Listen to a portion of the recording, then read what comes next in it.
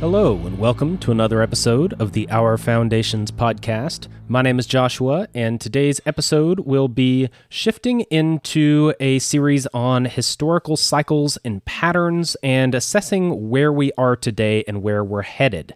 So this is going to roughly be material that comes from originally the interim period between Season 2 and Season 3. So in that time period, I did some interviews with people like Vin Armani, Michael Vlahos, Alison McDowell, Julianne Romanello, and that might be it. There might have been one other, I can't remember.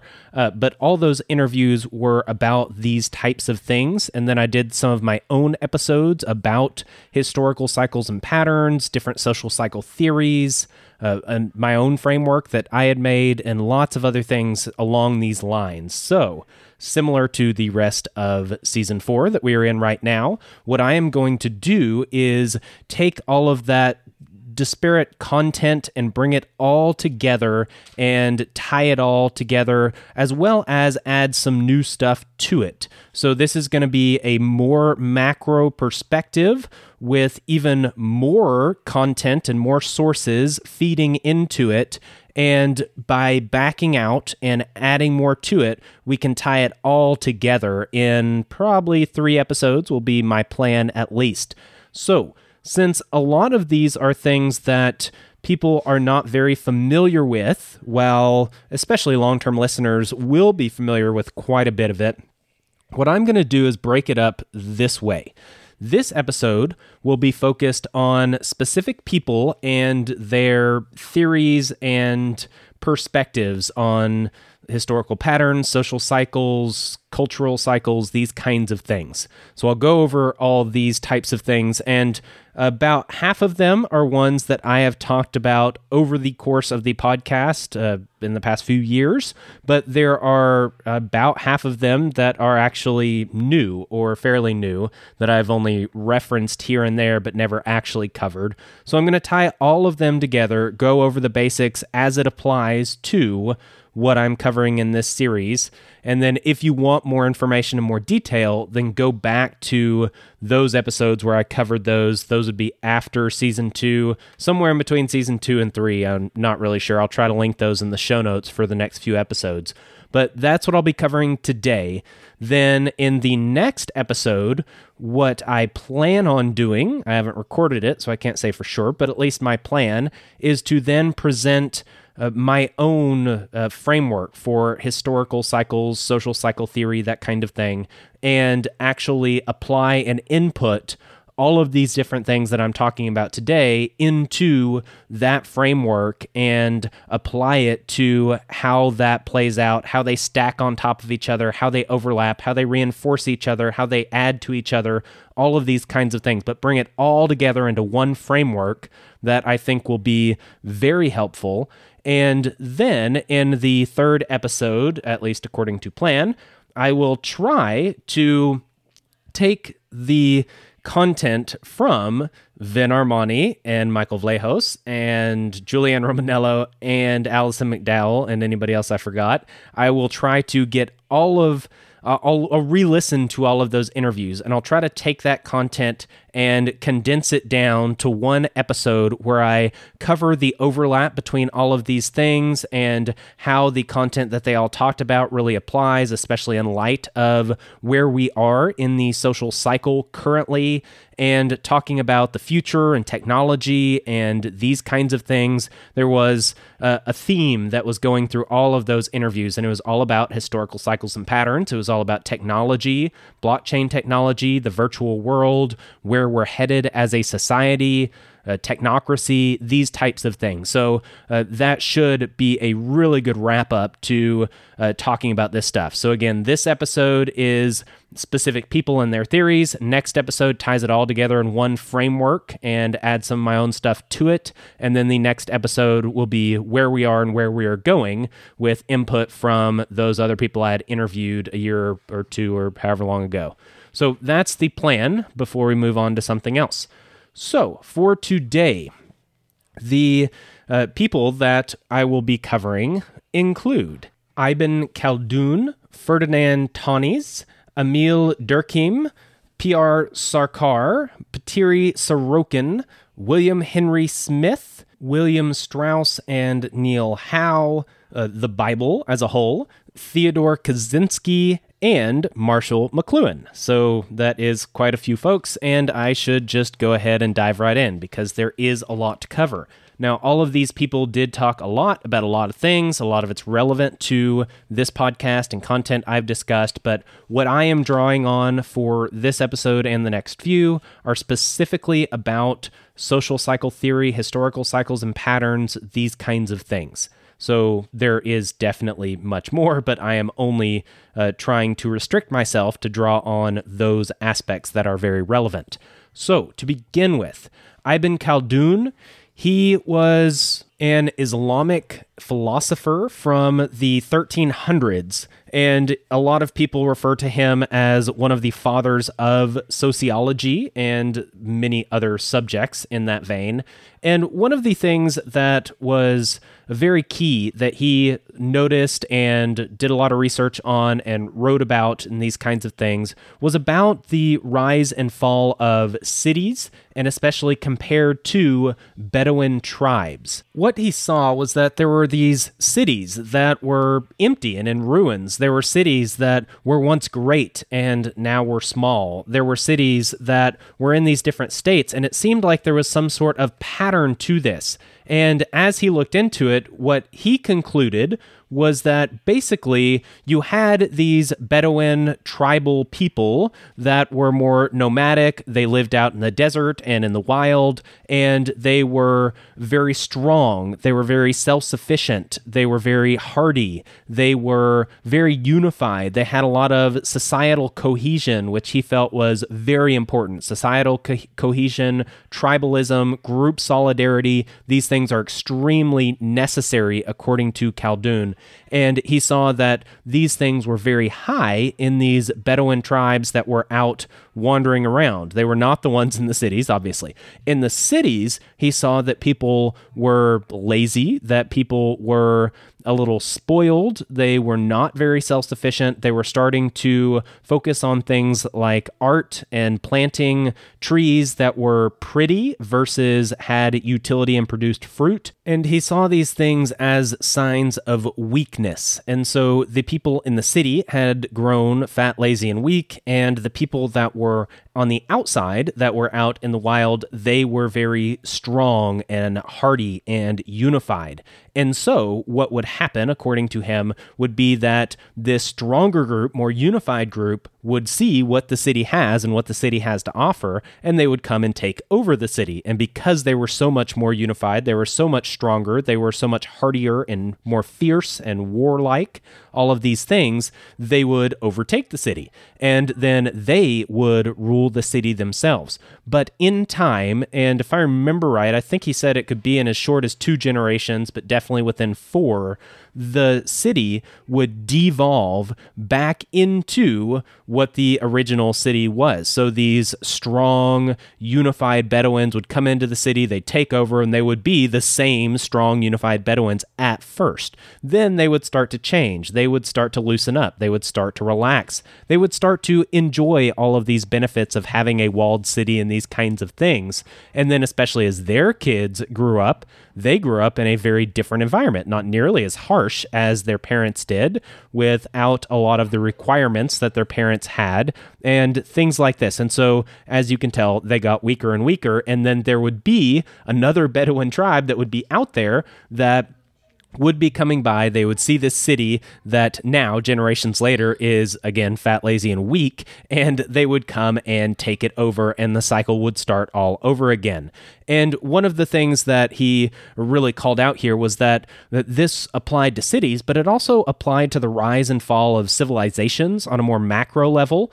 And he did call out that at the peak of a civilization, there was too much bureaucracy, there were too many taxes, there were too many laws, and there was too much sedentary behavior. These were the specific characteristics that he saw when a civilization was at its peak or when a city was at its peak. And this would be prior to its fall, and then there would be a more warlike, stronger, hardy people that would come in and take over. So you could look at Rome as probably the most popular example of just about everything, where at Rome's peak, and that peak lasted for a very long time. It's not like they peaked out for a few years or a decade and then went down. It was probably a few hundred years. But within that time period, the peak of Rome, there was a lot of bureaucracy. There were high taxes. There were a lot of laws. There was a lot of sedentary behavior. These things became very common at the height of Rome. And sure enough, they fell to peoples that came from the east that were thought to be more barbaric,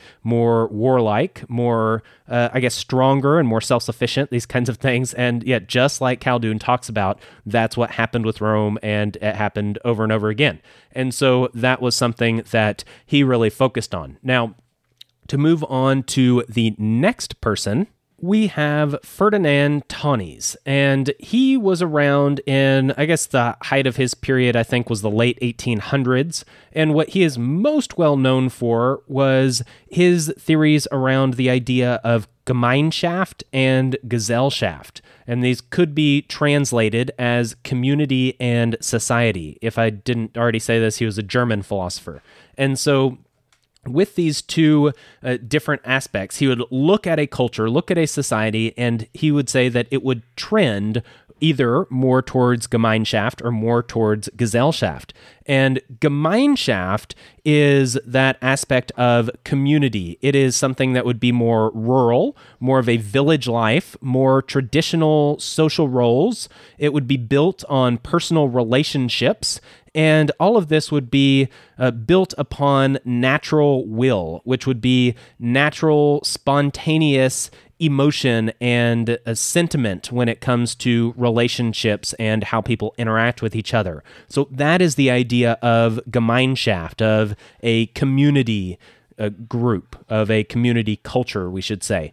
And then Gesellschaft, this is the one that refers more towards society, and this one's different. This is not about natural will, this is about rational will. This is modern cosmopolitan society. There's a lot of government bureaucracies, there's industrial organization, and this rational self-interest and calculating conduct weaken traditional bonds and family ties, as well as things like religion.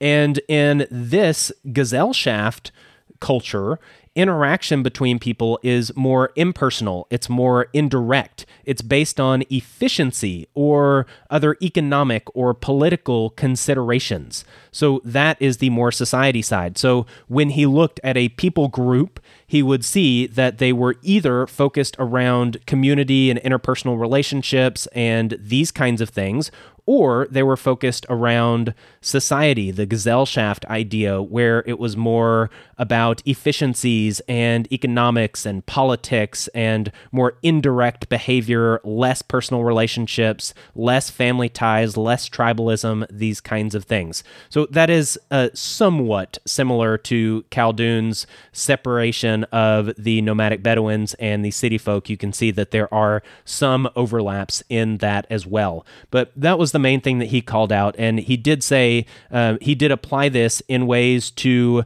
populations as a whole, but then he did apply it to a chronological system where chronologically overall humankind trended towards Gemeinschaft at one point and then towards Gesellschaft as we got into more of the modern age. And so he talked about those big macro shifts as well. The next philosopher is a French philosopher, Émile Durkheim, and he talked about mechanical versus organic solidarity. And so he was looking at a similar thing, like all of these people, about societies, how to describe societies, how societies change, and how there's these cycles and patterns that they go through. And so when he referred to a mechanical society or mechanical solidarity. This was more about homogeneity, where people had like cultures, they looked similar, they had similar values, similar religions, all of these kinds of things, very homogeneous.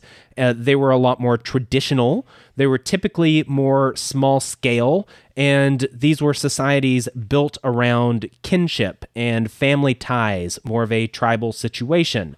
And then on the other side, you had organic solidarity. And when you got to organic solidarity, this was more about interdependence through specialization, through complementarianism, and it was more advanced. You get into the industrial scene, you had the sacredness of the individual, and he specifically says the quote, cult of the individual, and that was a phrase that he used. And so it was like this religion where it was all about individualism. And so you can see how, again, there's a lot of overlap here where you have the more tribal, more communal, more Gemeinschaft type of society, and that would be more of the tribal Bedouins. These are all roughly the same. There's at least a lot of overlap in all of these. And then on the other side, that was the mechanical. Then on the other side, you had the organic solidarity that should remind you more of city life or more of the Gesellschaft idea, where it's more about specialization of labor, people working in complementary ways. They have to work together. They are bonded by contract and law. It's a lot more individualistic, these kinds of things. And so that was his, I guess, main theory that I'll draw on at least. The next person that I can go to is P.R. Sarkar. He was an Indian philosopher and drew a lot on the Hindu religion, and he was around in the early to mid 1900s, so a little more recent. He talked a lot about archetypes that were based on Varnas, or roughly based on the Hindu class system, and this paired with the Hindu idea of yugas, or different ages of man. And so what he talked about was that societies would go through these archetypes, and these archetypes would be the ones that would be dominant in any given society at any given time. So all societies have all of these archetypes, but one of these will be dominant at different periods of time, and there will be different relationships between them. So the archetypes would be the commoner, the warrior, the thinker, and the merchant. And these are the archetypes that exist in every society, but in different ages, different ones are more prominent and more dominant. So you could say that an earlier civilization, earlier time in human history, the commoner was the main group that drove human society. In this time period, it was about mysticism and the unknown. It was about harmony and fear as well of nature. This was an age of the worker, where it was all about material needs and service. And if you go to the Yuga idea in the Hindu religion, this first age, they have different ages, and the timelines don't exactly overlap, but I'm going to talk about them at the same period in time. So Sarkar talked about the commoner, the warrior, the thinker, and the merchant, and how these would be cycles throughout societies, but that was on a time scale that was much shorter than the Hindu idea of thousands upon thousands of years for each age, but I will just talk about them in order together because they do fit pretty well. So in the Yuga idea, the Satya Yuga is the first one. It is the age of truth. It is a utopia. The land produces without labor. There is full virtue in humanity. And so you can see how this idea of like the Garden of Eden, and this is also one that fits well with the commoner. It's the common man, it's tribalism, it's mysticism, it's harmony as well as fear of nature. And so things are all working together on that kind of level. Then you get into the age of the warrior. This is when you have chiefs and kings. You have this idea of conquering nature. This is a time period where they start developing more complex tools in order to do the things they need to do. It's not just about meeting your basic material needs. It's about doing much more than that through these new tools and stuff. You have the warrior as the archetype that comes into play here, where you have order through power. And it's all about protecting society, caring for society, as well as taking over societies. It's both offensive and defensive, but it's all about the warrior. This is the age of the warrior.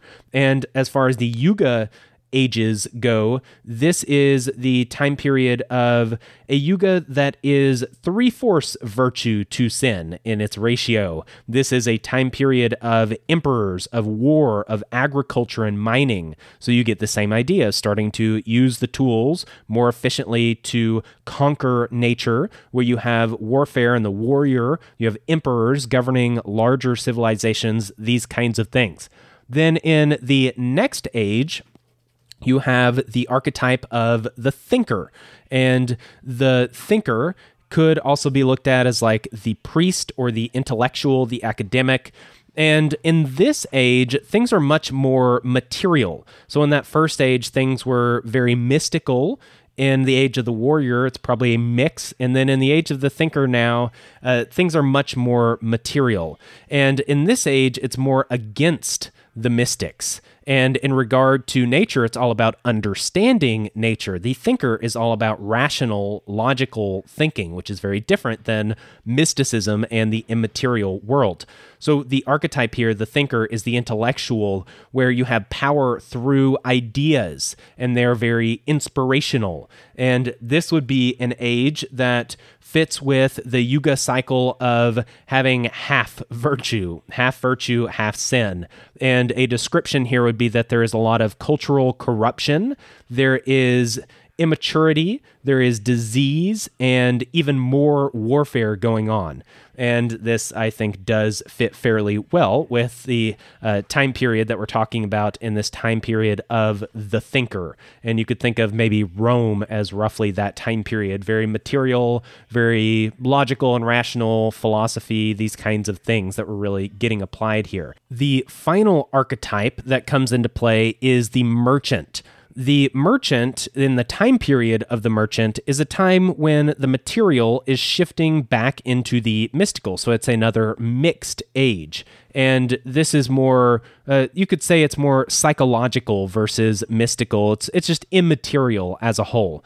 And as far as how they relate to nature, it's all about exploiting nature. That is the key of this age. That archetype of the merchant is all about exchange, all about markets. It's the idea of the capitalist, and that is the one that is dominant in this age of the merchant. And when you get into the Yuga cycles here, this would be the final Yuga, the Kali Yuga, where it's 1/4 virtue, 3/4 sin. So a lot of darkness and ignorance. People are slaves to their passions. People are liars and hypocrites. There's a lot of pollution. There's a lot of disintegration of the family unit. And this is the description that is given of that final Yuga in the age of the merchant. So if you think full-blown materialism, consumerism, all of these kinds of things, that fits in line with that age. And then what he says is that things just cycle back around. And so that was his theory, and this would be the one.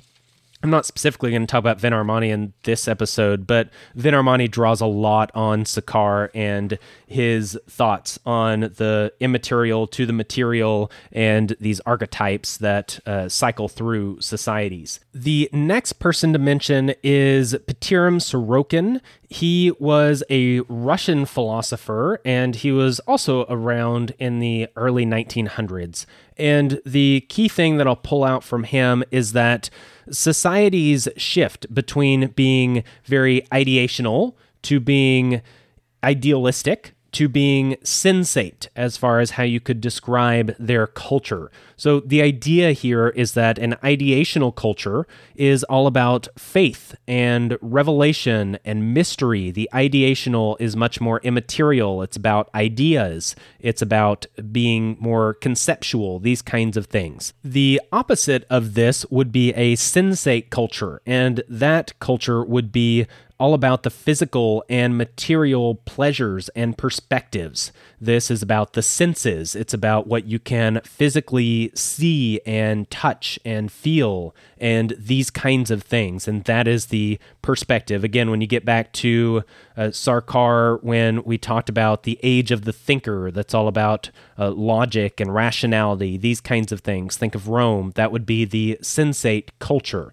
And then in between these two, in between the ideational and the sensate, you have this idealistic phase where in this age it is mixed and integrated. And so you have a mixed culture where it is part ideational and part sensate. And like the other philosophers, he does talk about how these aspects always exist within a society. And this is true, I think, of every single one of these people. They say that these are archetypes, these are concepts, these are structures that always exist. It's just a matter of which ones are more dominant. And at times, some will be much more dominant than others. And that's what we're talking about from this macro perspective. So there are always going to be ideational aspects to a culture. There are always going to be sensate aspects to a culture, but some cultures are extremely ideational and some are extremely sensate. And so that's what he talked about, is how these cultures would shift from one to another with this mixed phase in between.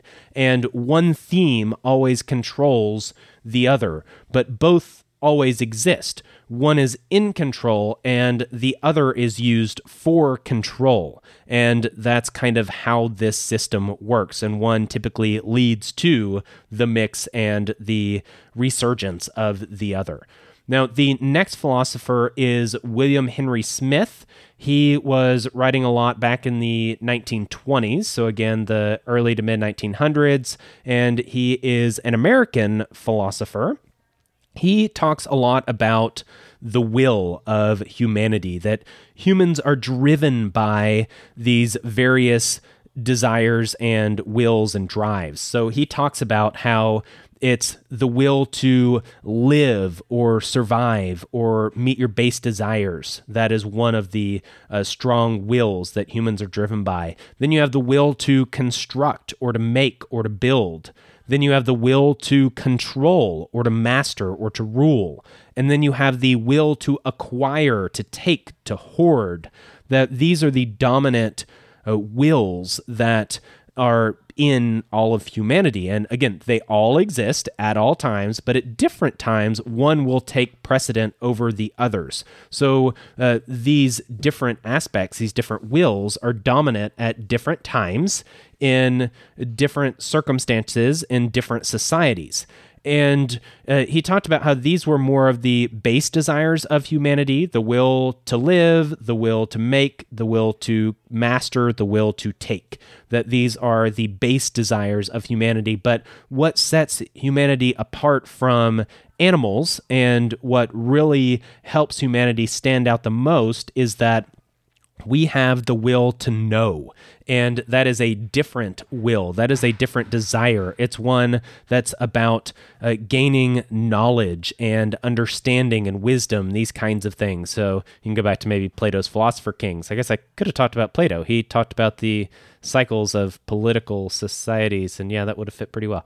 But I did not include Plato. I've talked about him enough. So anyway, back to William Henry Smith. He talked about these different drives, and you have these ones that I mentioned, plus you have the will to know. And the way he broke down different ages of humanity, he talked about how there was the age of survival.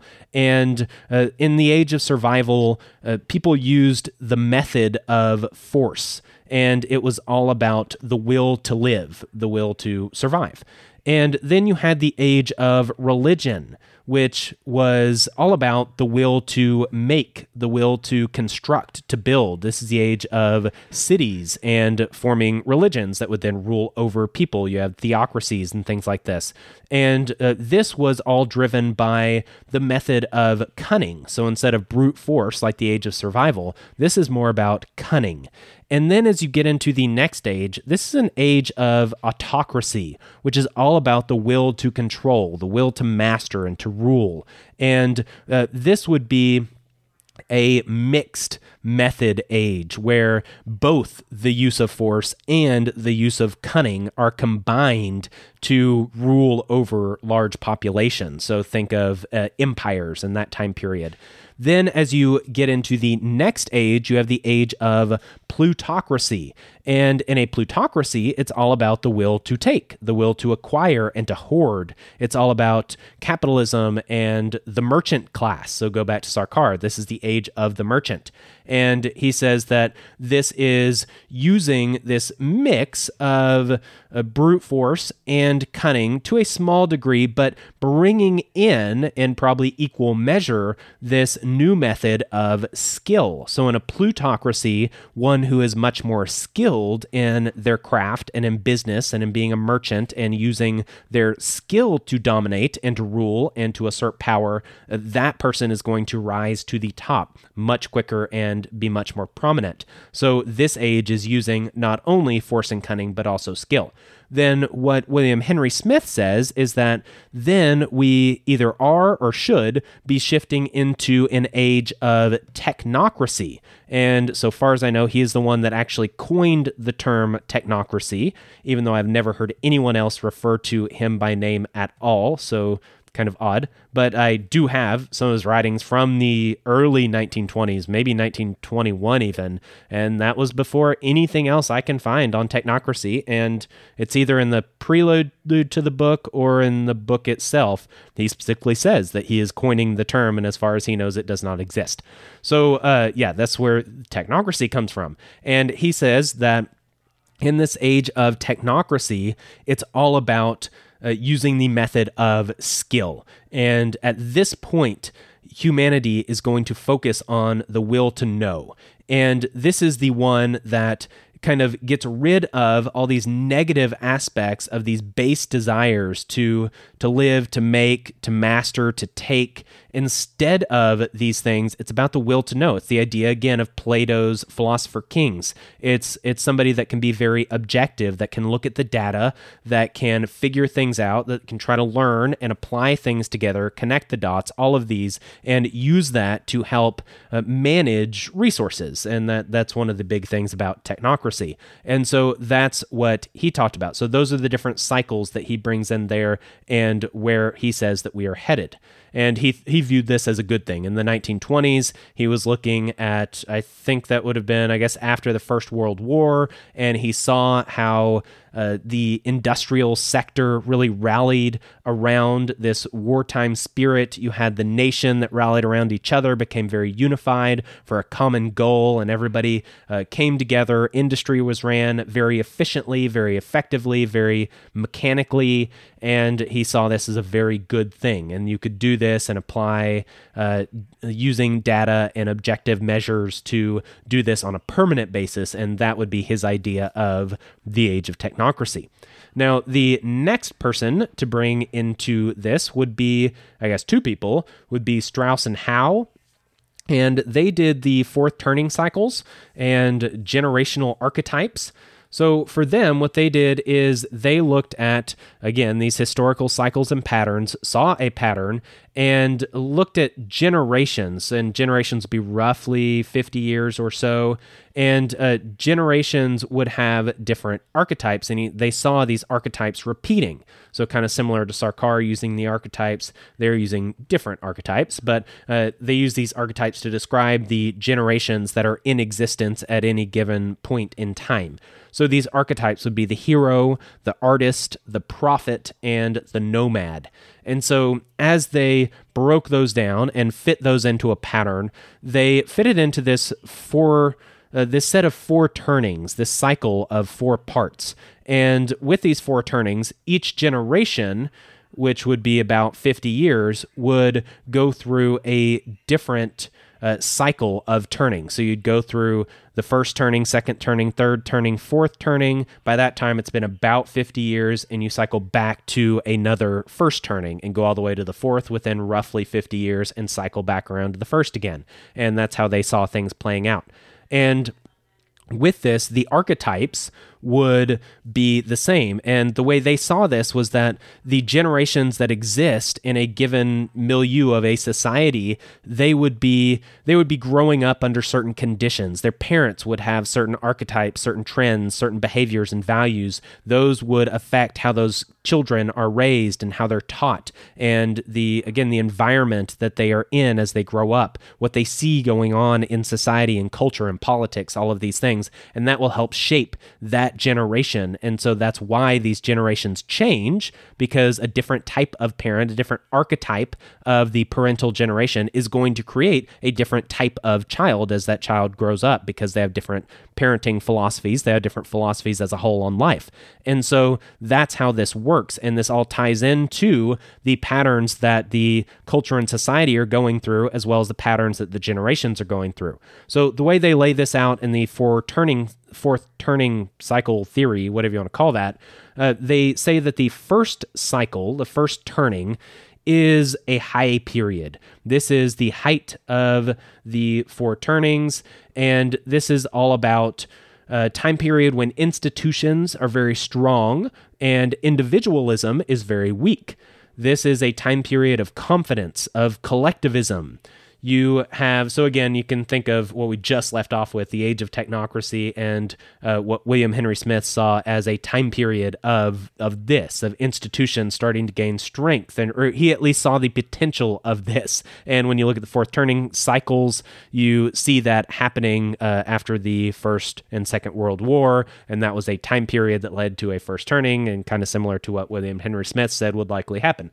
But when you get into this, during this first cycle, or this first turning, you have the nomads as the elders. So that nomad archetype are the people that are in the older generation, and the people in the midlife generation it's the hero generation. And so they are the ones, the heroes are the ones that are, really bringing in this first age, this high, these strong institutions, these kinds of things.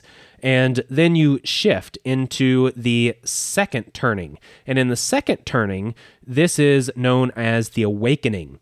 And in this turning, the heroes are the ones that are now the elders, and the artists are coming into their midlife, where they're really having a dominant role to play in that culture and in that society. And again, the awakening, the artists, this is when institutions are attacked in the name of personal and spiritual autonomy.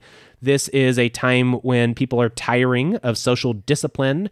They are very focused on personal authenticity and idealism. And again, that probably fits this archetype of the artist fairly well, who is the dominant generation within this second turning. And this leads then to the third turning.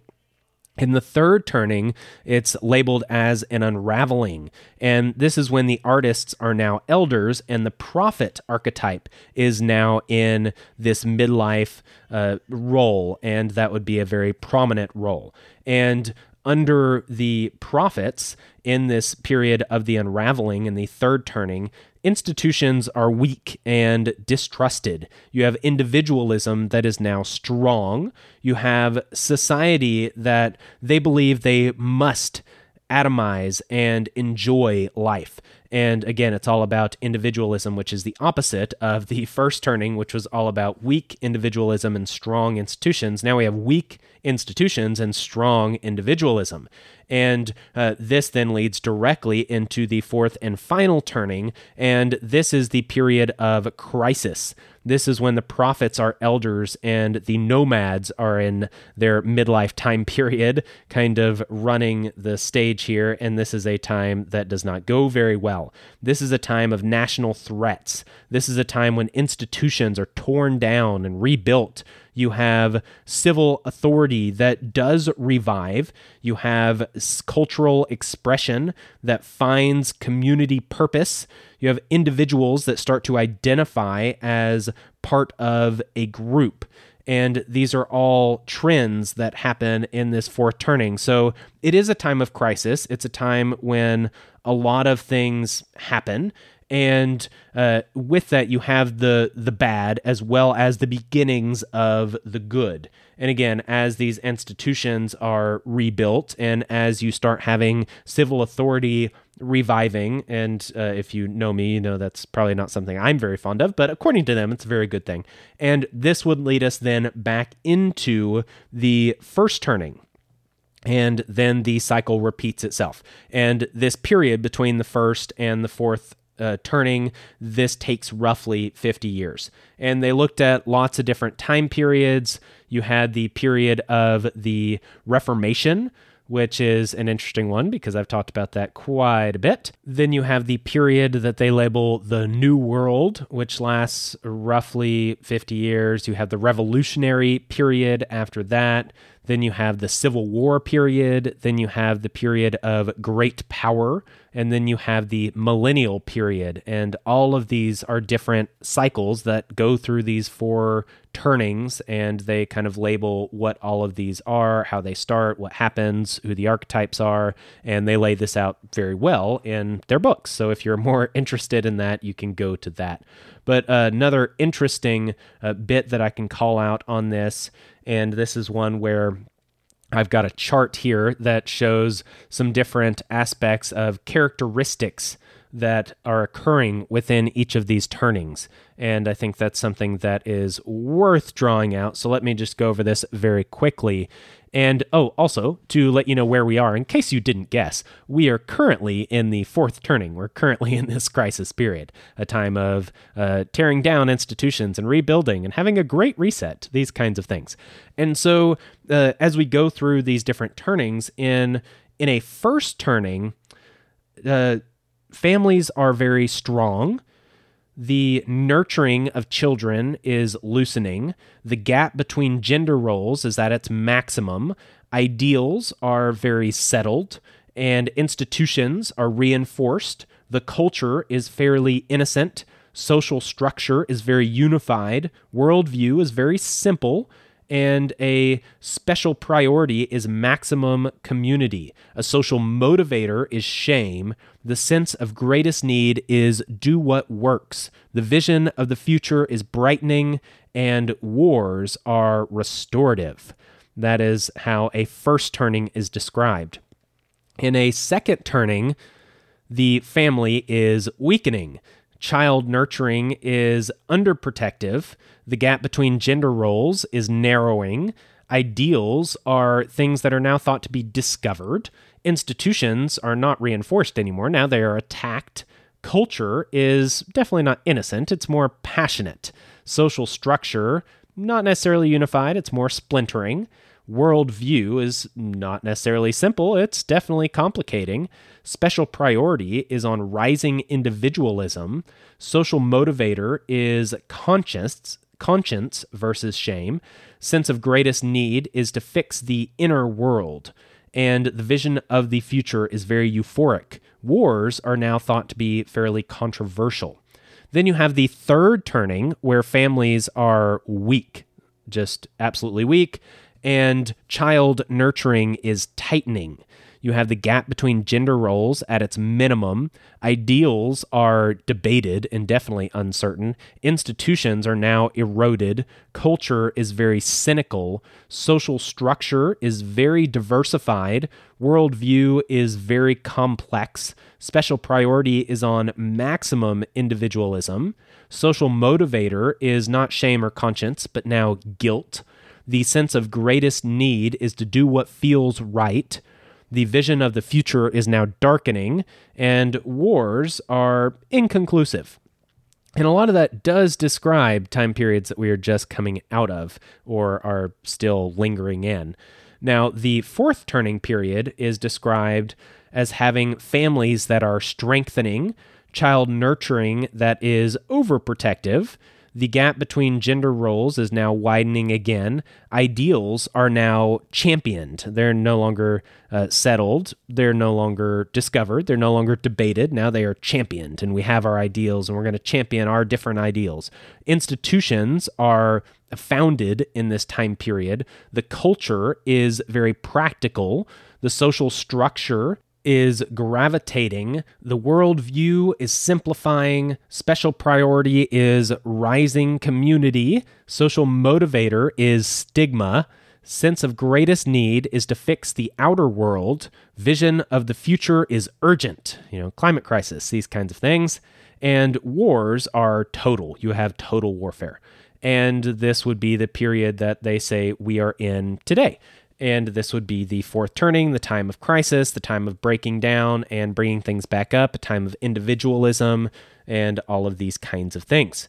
Now, to move on from Strauss and Howe, which is probably the most well-known in at least our current age, because they are fairly recent and fairly accurate. They're the ones that coined the term millennial. And moving from that kind of feels a little off, but it's just where I put it, and this would be the Bible. So we've talked about the Hindu religion and Hindu philosophy. Now, if you get into Christian philosophy and into the Bible, the Bible sets things up through narrative and symbolism. And so, although there is not a social cycle theory that is clearly laid out and defined and discussed within the Bible, at least not that I have found, there are definite examples. There are lots of narratives, there's lots of patterns, there's lots of symbolism, and these happen over and over and over again. These play out through history, they play out through people groups and events that happen, as well as through discourse and teaching and these kinds of things. So the one that I will bring out will be one that typically starts with chaos. Then you have God intervening with water and spirit. Then you have God speaking structure into existence, and then you have temptation that then leads things right back to chaos and water and spirit and structure and temptation and so on and so forth. So you have this cycle that occurs. And to put this into a macro view that fits the biblical narrative, we have this beginning with creation where the earth is void. You have this period of voidness and you could say chaos. There wasn't structure and order. There wasn't creation yet. You have water that covered the entire surface of the earth, and you have the Spirit of God that hovered over. And then you had God speak, and he speaks order and structure into creation. You have creation that happens. You have creation ordered. Then you have the very first story. The very first narrative is after creation is the Garden of Eden, which ends in temptation. And that would be the end of that cycle. Then you are left with a time period of, let's say, chaos. And within that chaos, you have this period of the flood. So society is in chaos. You have water that comes in and floods the earth. You have the Spirit that dries the earth from these waters. It's the wind, and the same word for wind is spirit in Hebrew, and that's what dries the earth. Then you have God speaking structure and order through the Noahide covenant and setting up a new structure. And then you have temptation all over again, as described by the Tower of Babel and the forming of governments and cities and these kinds of things, people wanting to be their own gods and protect themselves from God and do their own thing, just like Adam, the same temptation over and over again. And that leads us to the next cycle, which would be, let's say, roughly the period of Moses. This would be when the Israelites are now in slavery, a time period of definite chaos. Then you have the water aspect coming into play with crossing the Red Sea as they left Egypt.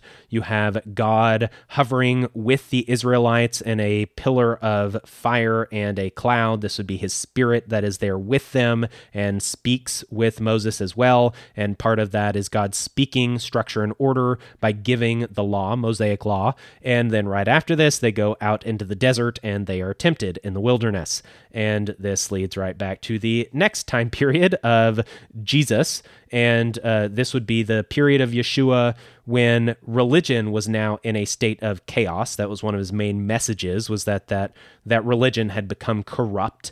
And you have in Yeshua's ministry, when it starts, he is first around in this time period. Then you have him getting baptized, and in this baptism, he's baptized in water, and then the Spirit of God descends upon him like a dove. It's not that a dove flew down, but like a dove. It's describing the way in which that happened, as a side note. And then you have his messianic ministry, where, again, God speaking. That would be him teaching, and you actually literally in the baptism, God speaks, "This is my son." And then you also have Jesus beginning his ministry where he speaks. And then so the temptation, you could play that two ways as well, where the temptation could be right after his baptism. He goes into the desert and is tempted in the desert. Or you could say that he goes into his messianic ministry and then he has his final temptation before the cross as to whether or not he's going to go through with this. And unlike all of these other examples, he does not fall for the temptation, which does not put him, or I guess Christianity, into a state of chaos. Then the church is formed, and that is something that is said that the gates of hell will not prevail against, and it will continue, and it will never be defeated.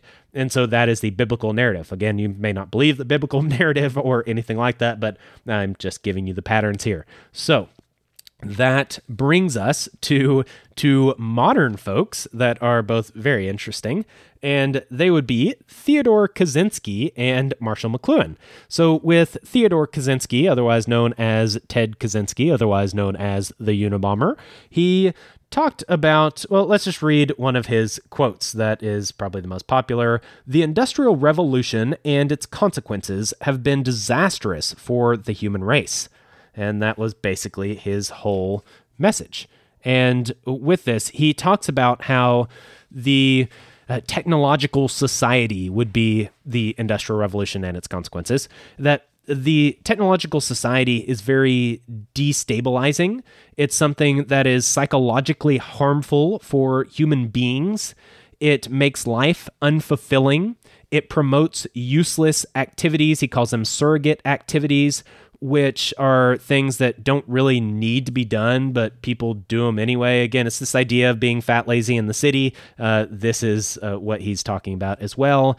And he talks about the power process and how we all have this need to fulfill a power process, but that these surrogate activities artificially and incompletely fulfill the power process, which is not a good thing. That's not what we want. We want a full power process to be fulfilled with things that actually matter and they have purpose.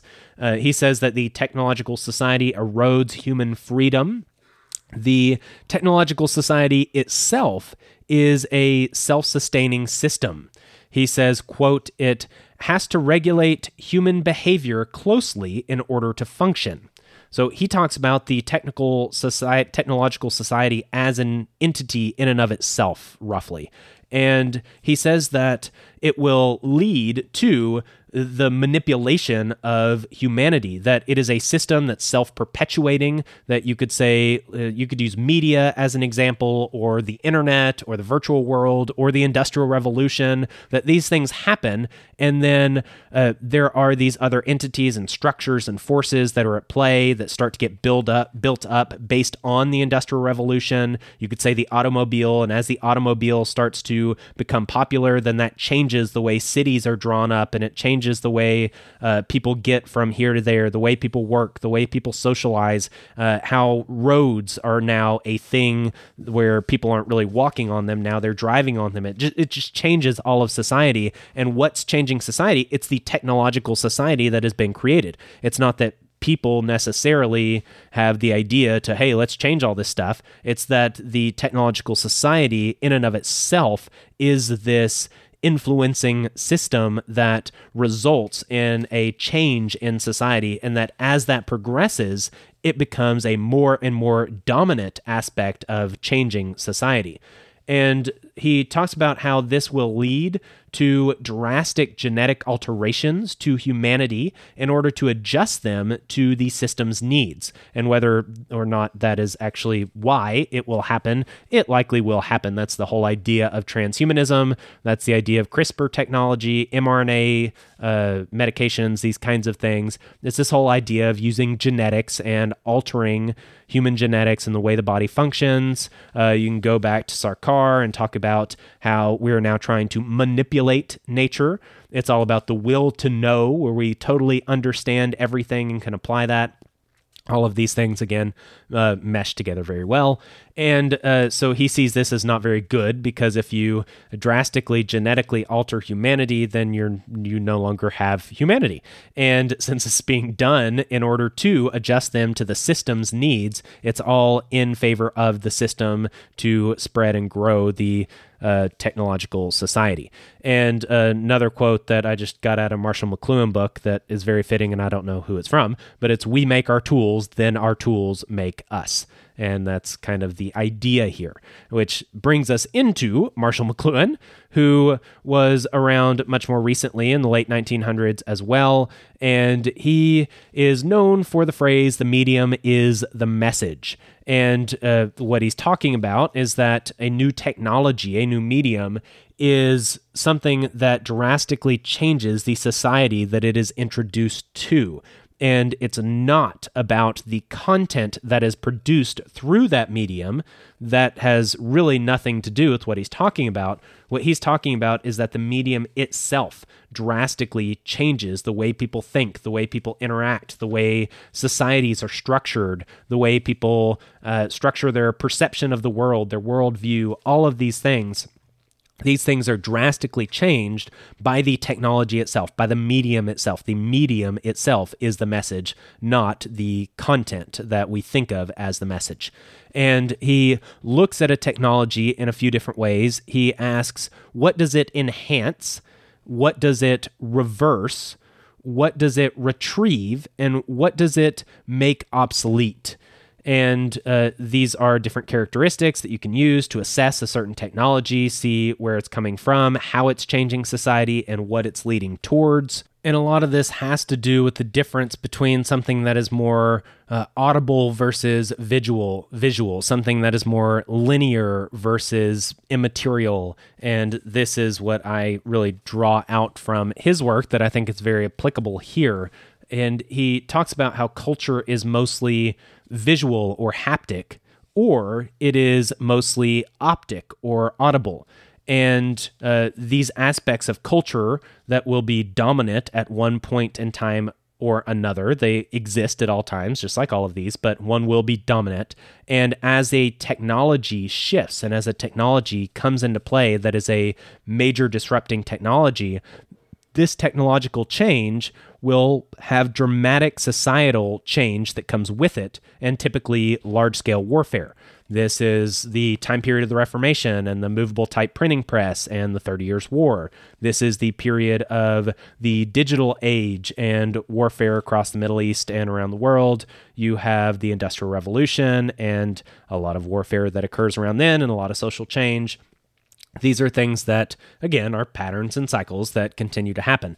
But when he describes a perspective of being more haptic or visual, he talks about the Greek alphabet and the introduction of the written word period or the written alphabet. And as you have a written alphabet, the way people think, the way they structure their thoughts, it's written down, it's visual, it's something that you can read, it's something that you can write, where each letter means a certain thing, each word means a certain thing, each sound is made by a certain visual representation on the paper. And you can go back to the philosophers that talk about how writing is a definite negative technology, and people they're not going to be able to remember things anymore, and you're not going to have the interaction between the orator and the listener, where they could before ask questions and elaborate and all this stuff. Now you're just going to have this written document, and you're not going to be able to question the author. You're not going to get any more out of it. You might have misinterpretation,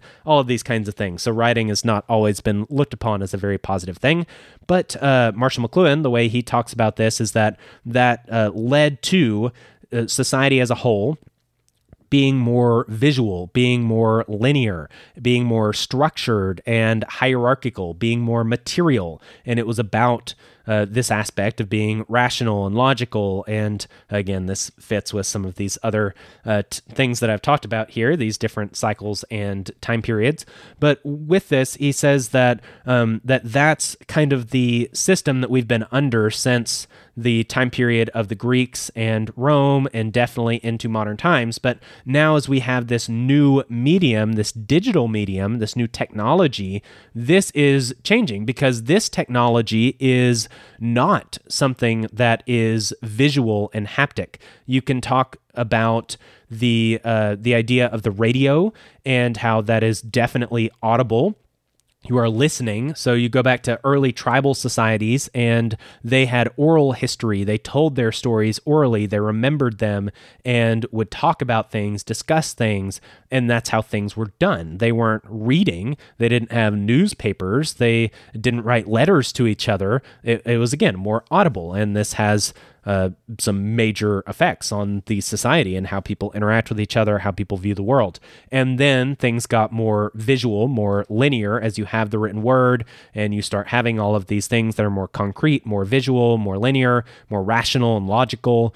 And then as you get this digital format, things are going back to being more audible, being more prone to interpretation, more open, more, I guess, more immaterial, more mystical. So it, again, fits with some of these other cycle theories.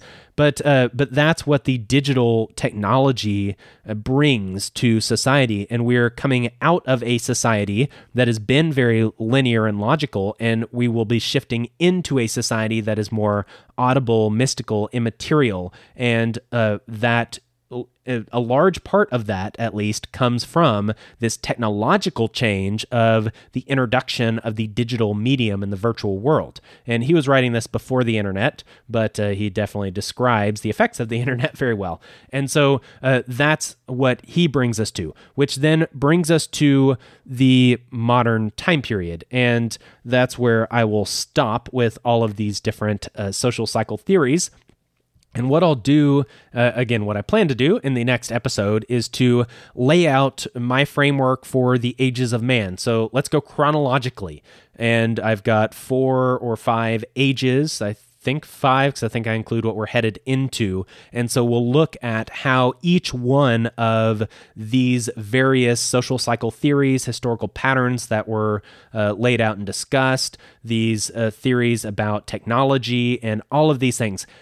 When you map all of these different things from all these different people and all these different times and places, map all of those onto the Ages of Man framework, then we can fit them in chronologically and really see for sure that they all line up, they all play out as they say, see how it describes history, how it sheds more light on what we know of history and brings more light to some other aspects and influences and things like that. But also it shows where we are heading and what this is leading into. And that's what the episode after next will get into, is where we are, where we're headed. And so that's where we're headed in this podcast. So with that, I will stop here. I should mention that I was interviewed on another podcast recently called Etch the Edges. I will again try to include a link to that in the show notes, so long as I remember. And that was one where he was asking me about my background and how I got into things and all of the things that I research and talk about. And we got into everything from historical patterns, I think somewhat, to conspiracy, to the state of the world and culture and all kinds of stuff. But if you're interested in that, that will be there. I used to post every interview I did, every appearance I had made on another podcast on the Patreon feed. You should still have those, but I don't have whatever the past probably 3 or 4 are on there. So I kind of forgot that I did that. So I will try to get those up there at some point. So if you are a paying supporter, then you will have access to all the appearances I've ever done on other shows, as well as easily being able to access my own. So with that, I should say thank you very much to people that are financially supporting the show. I really appreciate that. That is something that is extremely helpful, where I can actually pay for this podcast from your support instead of having to do it all on my own. So thank you for that. Thank you for just being a listener. Thank you for any reviews or ratings that you've left. If you have not done so, please do that. And I guess that's it. I'll be back next time with more about social cycles and historical patterns and all of this wonderful stuff. So until then, I'm out. Peace. This has been Our Foundations Podcast. Goodbye. Thank you for listening. Goodbye. Bye-bye.